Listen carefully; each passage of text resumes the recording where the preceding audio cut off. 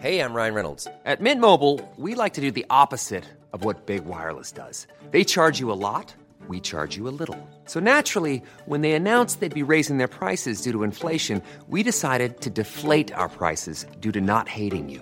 That's right. We're cutting the price of Mint Unlimited from $30 a month to just $15 a month. Give it a try at mintmobile.com/switch. $45 up front for 3 months plus taxes and fees. Promo rate for new customers for limited time. Unlimited more than 40 gigabytes per month. Slows full terms at mintmobile.com. Ja, välkomna hit till säsongens sista filosofiska salong. Vi hoppas att vi har kunnat inspirera många av er där hemma att prata om de stora existentiella och filosofiska frågorna, för det är ju så spännande. Det finns ju inga självklara svar nämligen. Dominika Peczynski, PR-konsult som har varit här tidigare. Alltid. Och tävlat, höll jag på att säga. Det är ingen tävling där, det är som är så skönt tycker jag. Och Klas jag är alltid till din chans. Det är jättebra. Klas Eklund, och ni har suttit här ihop.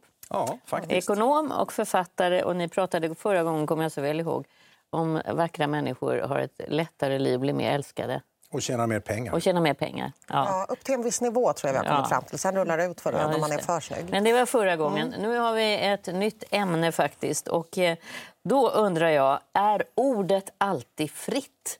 Och jag tänker lite grann på svenska tryck- och yttrandefriheten som faktiskt firar 250 år. Jag vet inte om man ska säga att det är en lång eller kort tid, men ordet har ju i alla fall inte alltid varit fritt, så mycket kan man konstatera. Och då är det ju ett ansvar kring det här också naturligtvis.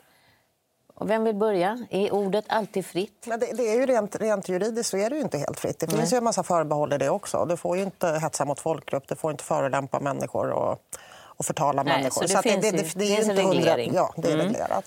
Och det är väl mer reglerat i Sverige än låt oss säga i USA till exempel. Så är det flera förbehåll i Sverige. Är det bra? Jag vet inte. Jag har inte bestämt mig. Jag har förstått att det är på det viset. Jag kan tycka att det är en svår fråga. På sätt och vis så tycker jag att människor ska tåla och höra det mesta. Och att man måste göra en distinktion mellan ord och handling. Där handlingen är kriminell, att skada en annan person. Men att uttrycka sig rasistiskt. Jag kan ta ett eget exempel. Jag är judinna. Och man behöver inte liksom googla på sig själv jättemycket för att komma till såna här sajter där folk inte gillar judar, där man dyker upp och sådär. Blir jag ledsen? Nej, det bekommer mig inte. Skulle jag bli ledsen om någon av de här människorna ville slå ner mig på stan? Ja.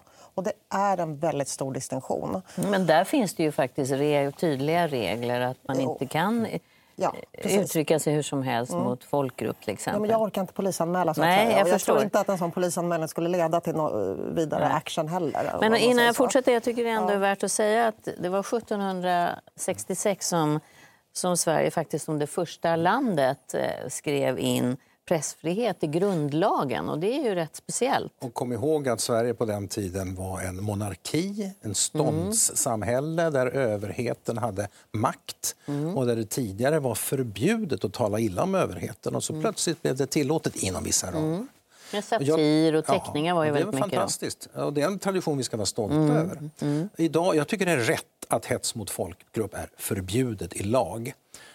Samtidigt tycker jag i övrigt att man ska kunna tala om nästan vad som helst, precis hur som helst och var som helst. Det tycker jag ingår i tryckfriheten och yttrandefriheten. Och sen tycker jag det är uppenbart att idag så har ju väldigt många fler människor möjlighet att yttra sig och sprida det de tycker och tänker via sociala medier. Så aldrig tidigare har väl så många gynnats av att kunna utnyttja yttrandefriheten som idag. På gott och ont. Ja, och samtidigt är det ju som sagt att mycket av det som sägs är ju inte lagligt. Men det går ju inte att efterleva eftersom folk helt enkelt är anonyma när de så att oavsett lagen så säger folk saker som inte är lagliga. En sak som jag då, eftersom jag har bara varit forskare och jobbar med siffror och såna här saker, så något som stör mig men som inte går att förbjuda, det är ju vad man ska kalla för faktaresistensen på sociala medier nu. För att folk kan säga precis vad tusan som helst och hävdar att var och en har sin sanning och ingenting är sanning, ingenting är objektivt.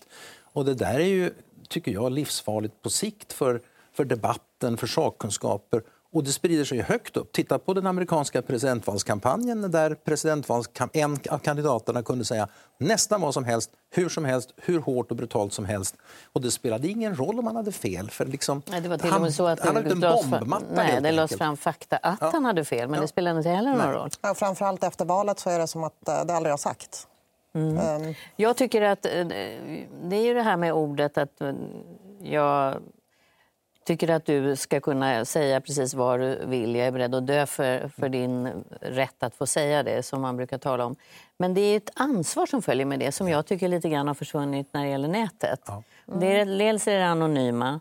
Men förr var det så att man kunde stå upp och säga saker eller skriva saker, men man var ju inte anonym på samma sätt som nu. Och då har man tappat den här ansvarsdelen som är så viktig i yttrandefriheten. Men ska vi inte kunna leva med den då? Det är det jag menar. Ja, det är en fråga. Hur mycket man tar åt sig på något sätt väljer man själv. Och återigen distinktionen mellan ord och handling.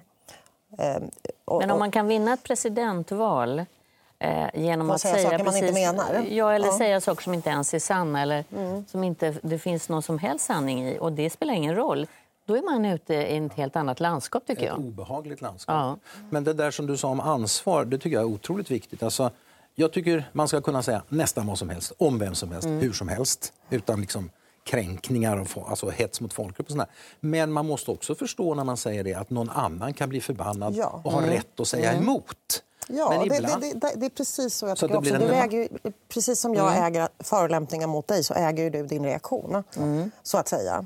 Men om du då inte vet vem som säger det så blir det ju något helt annat. Ja, då kan jag välja att ta en kopp kaffe eller ringa en kompis eller vad som helst. Liksom. Jag väljer fortfarande hur jag reagerar. Fast det är inte så enkelt i den stora världen med debatterna. Ta återigen presidentvalskampanjen eller sociala medier, debatten om invandring, rasism och så vidare. Det går inte alltid att bara liksom ducka. Du kan göra som individ, men för samhället som helhet och den demokratiska diskussionen så är det viktigt att några står upp och säger emot. Ja, men om man tar ditt gamla hemland Polen så ser man ju att man då avsätter chefer inom public service för att man tycker att de har förmodligen Polen är på väg åt helt fel håll. Åsikt. Ja, men där ser man ju vad som händer när yttrandefriheten inte är skyddad. Men Polen är alltså i grund och botten ärkekonservativt land och ibland så svänger pendeln lite grann åt det mer liberala hållet. Just nu svänger det faktiskt åt andra hållet där. Så att jag är väldigt orolig för vad som händer i mitt gamla hemland. Så det tror jag de flesta polacker som bor i Sverige är. För det är väldigt svårt för oss som inte har bott där på många år att relatera till vad som händer. Och det ligger väldigt nära oss geografiskt och det är extremt liksom reaktionära krafter som absolut då inte är yttrandefrihetsfrämjande eller åsiktsfrihetsfrämjande eller någonting. Och då ser man hur skört det är. Alltså det kan gå väldigt snabbt. Polen är ju inte ensamt. Du har samma tendens i flera länder i Östeuropa, Ungern, Ryssland i viss mån. Kina ska vi inte tala om och så vidare och så vidare. Så att jag tycker det finns en ganska obehaglig trend mot vår form av yttrandefrihet runt om i vår nära grannskap idag. Jag tänker också så det pågår ju på något sätt två parallella sanningar i det här. På ett sätt så kan man ju idag, som du säga exakt vad som helst och komma undan med det, liksom faktaresistens och så. Och å andra sidan har vi också det här, den andra liksom parallella trenden är där människor ska lägga band på sig och inte uttrycka liksom uppfattningar på. I Amerika pratar man om trigger warnings. Man ska liksom förvarna någon innan man tar upp ett obehagligt samtalsämne för att den människan inte ska ta illa upp.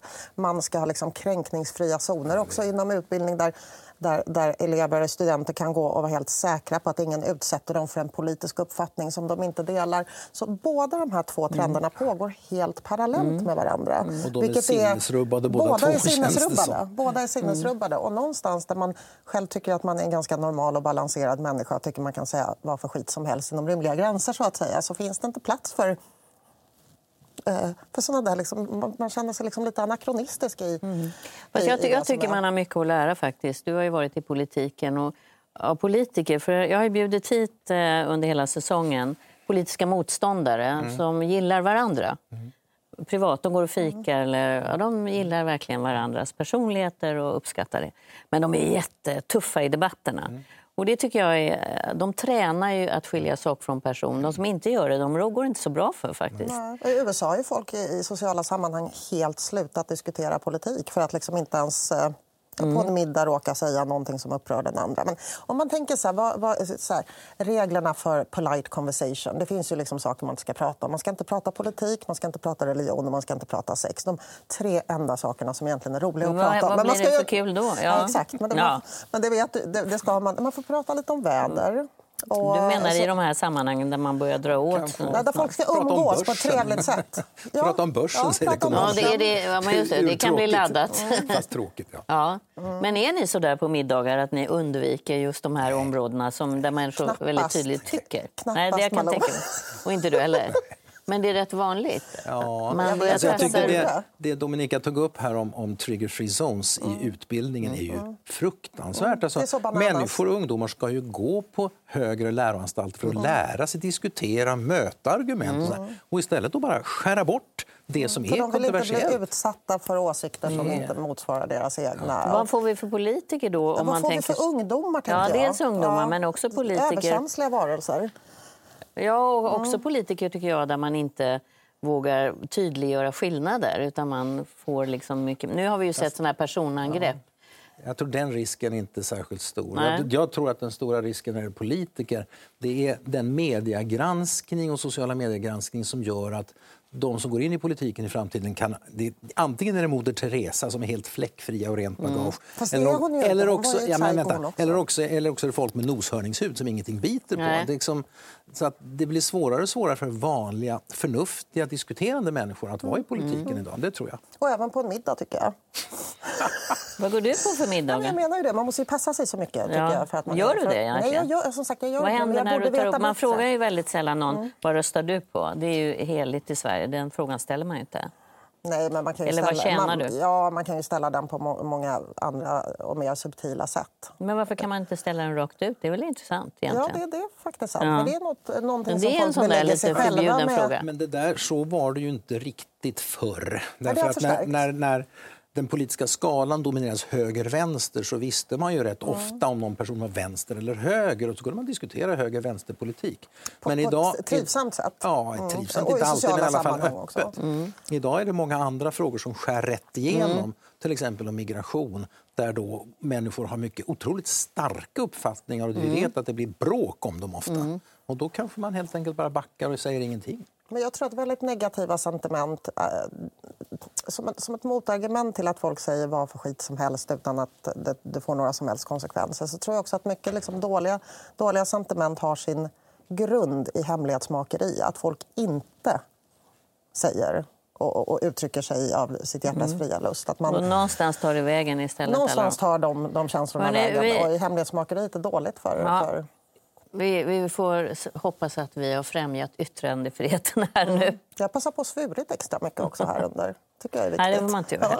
Men nu ska vi prata om den största faktiskt nu på säsongens final här. Den största av alla filosofiska frågor, nämligen vad är meningen med livet?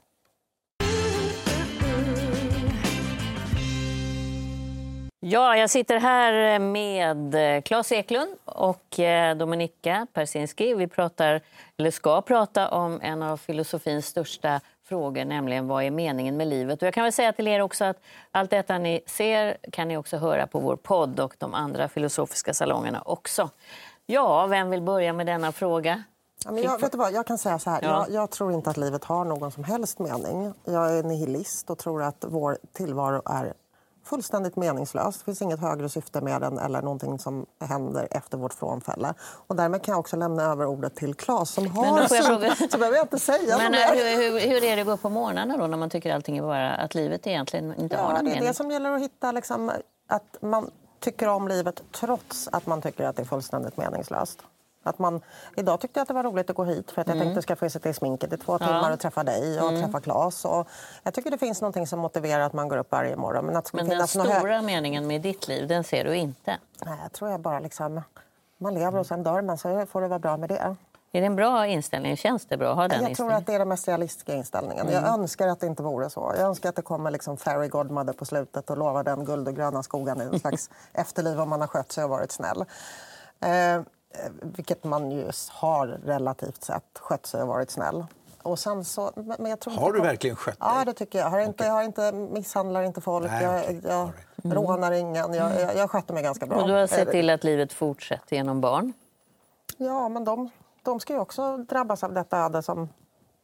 Det är en rätt sorglig alltså, tanke. Du ser liksom döden hela tiden när du ser livet? Ja. Slutet? Ja. Ja, okay. Det gör jag. Och därmed slutet på meningsfullheten, så att säga. Ja. Så du får prata nu, för jag har inget mer att säga. Nej, Ni listan är färdig. Det där är en ganska ovanlig syn, tror jag ändå. Man kan, om jag får dosera lite, så det finns väl 3 huvudsätt att förhålla sig till den här frågan om meningen med livet. Det ena är då zoologer och biologer och naturvetare som säger att meningen med livet är att fortplanta sig. Se till att arten lever. Dina gener ska leva vidare i kampen om utrymmet mellan arterna. Det är liksom den grundläggande biologiska inställningen. Den andra, rakt motsatta, andliga, det är den som de flesta religioner har. Och oavsett om du är kristen eller muslim eller hindu eller vad det är, så meningen med livet är att leva enligt Guds lagar, enligt Guds instruktioner och mening och vara en del i hans eller dets plan för mänskligheten och planeten. Det är ju den vanliga historiska synen på livets mening. För att det ska gå dig väl i detta livet eller i nästa. Men jag tror att det som är det vanligaste sättet för oss här, när vi talar om meningen med livet, är ju inte den här stora, grandiosa designen, utan det är ju vad är det som gör livet meningsfullt att leva? Och det är ju väldigt olika för olika människor. Det kan vara familj, vänner, barn, kärlek eller något kanske mer banalt, shopping, träna eller vad det nu är som eller komma hit. Hobby. Ja, det var det som var ditt livs mening idag i alla fall, att komma hit. Och jag tror att i praktiken är det vi diskuterar. De av oss som inte är djupt religiösa diskuterar ju inte den här livets mening i liksom den stora planetära uppgiften att leva. Men jag tycker att om man har... Då kan man göra en distinktion igen.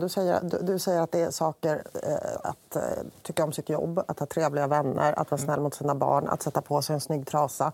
Att det ska ge en känsla av meningsfullhet. Och då vill jag inte använda det ordet, för att det finns ju inget ändamål, inget syfte med att göra de här grejerna. Det kan vara trevligt och det gör livet glädjefullt, händelserikt, rikt på upplevelser, men att det skulle innebära någon mening, det vill jag inte. De flesta definierar nog mening ungefär på det viset, tror jag. Alltså, du lever det här livet, om du nu inte tror på själavandring. Du har bara ett liv. Och det gäller att göra det så bra som möjligt och så meningsfullt som möjligt. Och det kan vara någon person som går helt upp i sin hobby som tycker att det är meningsfullt. Men för fast de allra det är ju inte meningsfullt. Ja, men för den personen är det meningsfullt. Men om jag tar något mitt emellan dina 3 resonemang där, så skulle det mer vara att det biologiska som ju handlar om att arten ska fortplanta och leva vidare. Ibland kan det vara ganska skönt att tänka så, för då betyder man inte så mycket, inte heller där man gör misstag och fel. Man känner att man är del i något väldigt stort, så det är inte hela världen om det här händer. Men gör du fel å andra sidan så skadar det dina barn i nästa led. Jo, men då menar man frågan hur stort felet är. Men ibland kan man ju haka upp sig på saker där man känner, vad spelar det för roll i ett större perspektiv, menar jag. Det kan vara till och med en tröst. Ja. Men sen menar jag den här meningsfullheten som jag tror att när den är kopplad till religion så handlar det väldigt mycket om att försöka att religionen, jag tror den är ganska pragmatisk, att den ska få människor att göra gott mot sin nästa.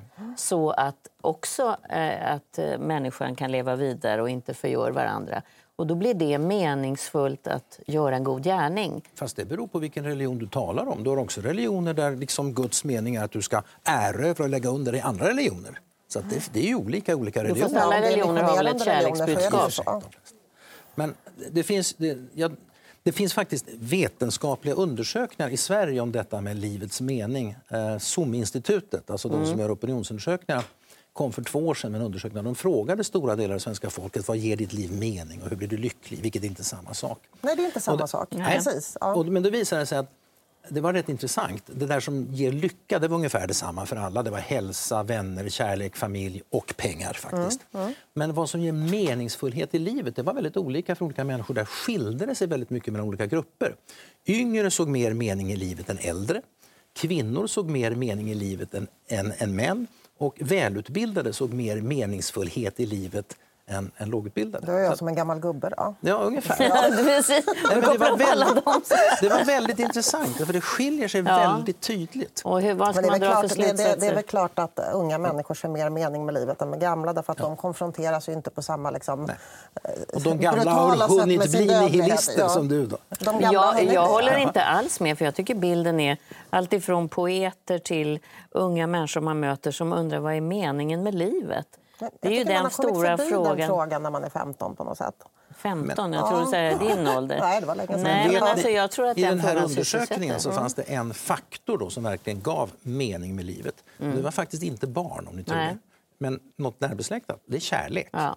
Alltså, de flesta kära eller människor som älskar ser en stor mening i livet, nämligen att utveckla den relationen och se till att den leder till någonting. Det ger mening åt livet. Och jag det är egentligen bara terminologi. Liksom. Jag skulle säga att det ger lycka, du säger att det ger mening. Ja, det är klart att frågan var är ställd lycka. så i alla fall. Fast man blir lite sådär, när man lyssnar på dig, Dominika, så känner man, hur kul är det att gå omkring och känna så där? Ja, men det är inte kul. Men jag önskar att någon kunde göra så att jag inte behövde känna så. Men vem skulle det vara? Eftersom Gud inte finns. Jo, men och dessutom så här. Jag distraherar ju mig själv så mycket. Jag är ju aktiv på mitt arbete. Jag har barn i varierande åldrar. Jag har en ganska ny relation. Det är inte så att jag går och tänker de här sakerna på någon slags daglig basis. Men nu diskuterar vi det. Det är inte så att jag går upp på morgonen och tänker min existens saknar mening. Nu jävlar kör vi. Så är det ju inte. Jag har ju alldeles för mycket att göra för det såklart. Och jag blir men det ligger i botten? Ja, det ligger i botten. Men jag blir såklart uppslukad av mina aktiviteter och det jag jobbar med och liksom mina vänner och vad de håller på med. Och naturligtvis blir jag liksom uppslukad av livets dynamik. Så att det här tänker inte jag på hela tiden, så att säga. Men nu pratar vi om det och då tänker jag på det. Men vi ska nu sitta i en filosofisk rum och diskutera. Och tittar man på filosofin genom tiderna finns det ju massor med olika uppfattningar om det här. Du har Sartre och existentialisterna och säger det finns ingen gud, men det är upp till oss att ge livet mening. Det är plikt nästan. Ja, du har nihilister som säger det finns ingenting. Liksom. Du har Schopenhauer och pessimistiska filosofer som säger livet är ett lidande, det gäller bara att inse det. Sen har du Freud. Han sa att det lönar sig inte att grubbla över livets mening. Grubblar man över livets mening för mycket så blir man prillig. Du hittar alla. Det visar bara hur svår frågan är att besvara. Faktiskt. Vad är ditt förhållningssätt? Intelligenta människor som inte lyckas besvara. Jag är en sån där, har varit ordningsfascist. Liksom, ordning och reda ger livet struktur och lite mening. Och hade du frågat mig när jag var småbarnspappa så hade det liksom varit barnens uppfostran att se till att det gick bra, att de landar bra och sånt där. I en del av karriären så var det liksom att göra karriär var livets mening. Så är det ju för många människor i karriären, att göra ett bra jobb. Men nu så och när det tar slut så bara står man där och tänker... Nej, jag är så gammal. Jag har hittat något nytt som ger livet mening. Jag är nyförälskad och kär och har en ny partner. Och det ger kärleken. Kärleken igen. Det ger livet mening. Jag blir riktigt rörd. Nej, men alltså att livets mening kan te sig så olika för en och samma person under olika faser av livet är också någonting som jag tycker är underbart faktiskt. Fast jag brukar ligga på morgonen innan jag kliver upp och tänka lite grann den stora frågan, fast den tar sig olika uttryck. Vad är meningen egentligen med livet? Och jag tycker det är att kliva upp och börja leva. Det tycker jag är så... Jag hinner inte ställa den frågan till mig själv. Ofta för blir jag väckt av en 5-åring. Så att, det går väldigt, väldigt, väldigt snabbt mellan sova och inte sova. För jag tycker det är bra att stanna upp om man kan det, om man inte blir väckt av en 5-åring. Men att stanna upp och känna efter att man fick en dag till. För det tycker jag är inte självklart när man tittar sig runt omkring. Det tycker jag, det tror jag att en nihilist också kan uppskatta. Det är väl klart att jag uppskattar att jag är här trots att jag inte ser något högre syfte med min existens. Och kanske mer för att jag inte gör det. Jag uppskattar här och nu alldeles förträffligt mycket, men utan att behöva liksom tillfoga detta existerande någon liksom mening. Men jag uppskattar existensen väldigt, väldigt mycket. Jag önskar jag kunde få mer av den. Det där som du sa, det påminner lite om Kierkegaard faktiskt, den danske filosofen. Han talade om att de flesta människor går igenom så att säga, mognadsstadier just när det gäller synen på livets mening. De flesta börjar kanske ganska materiellt. Man vill ha det bra, ordning och reda och mat på bordet och sådär. Men ju äldre och mognare och klokare du blir, desto mer strävar du efter någon sorts innerlighet. Att kunna se dig själv utifrån, se din plats i tillvaron. Och det där gränsar ju så småningom till det andliga. Men jag tror att det är så faktiskt. Det blev bra slutord, Kierkegaard. Hörrni, tack för att ni kom hit. Välkomna tillbaka. Det var väldigt kul att prata filosofi med er. Jag skulle vilja säga att en del av meningen med livet är faktiskt att sitta här och få göra de här programmen, tycker jag. Och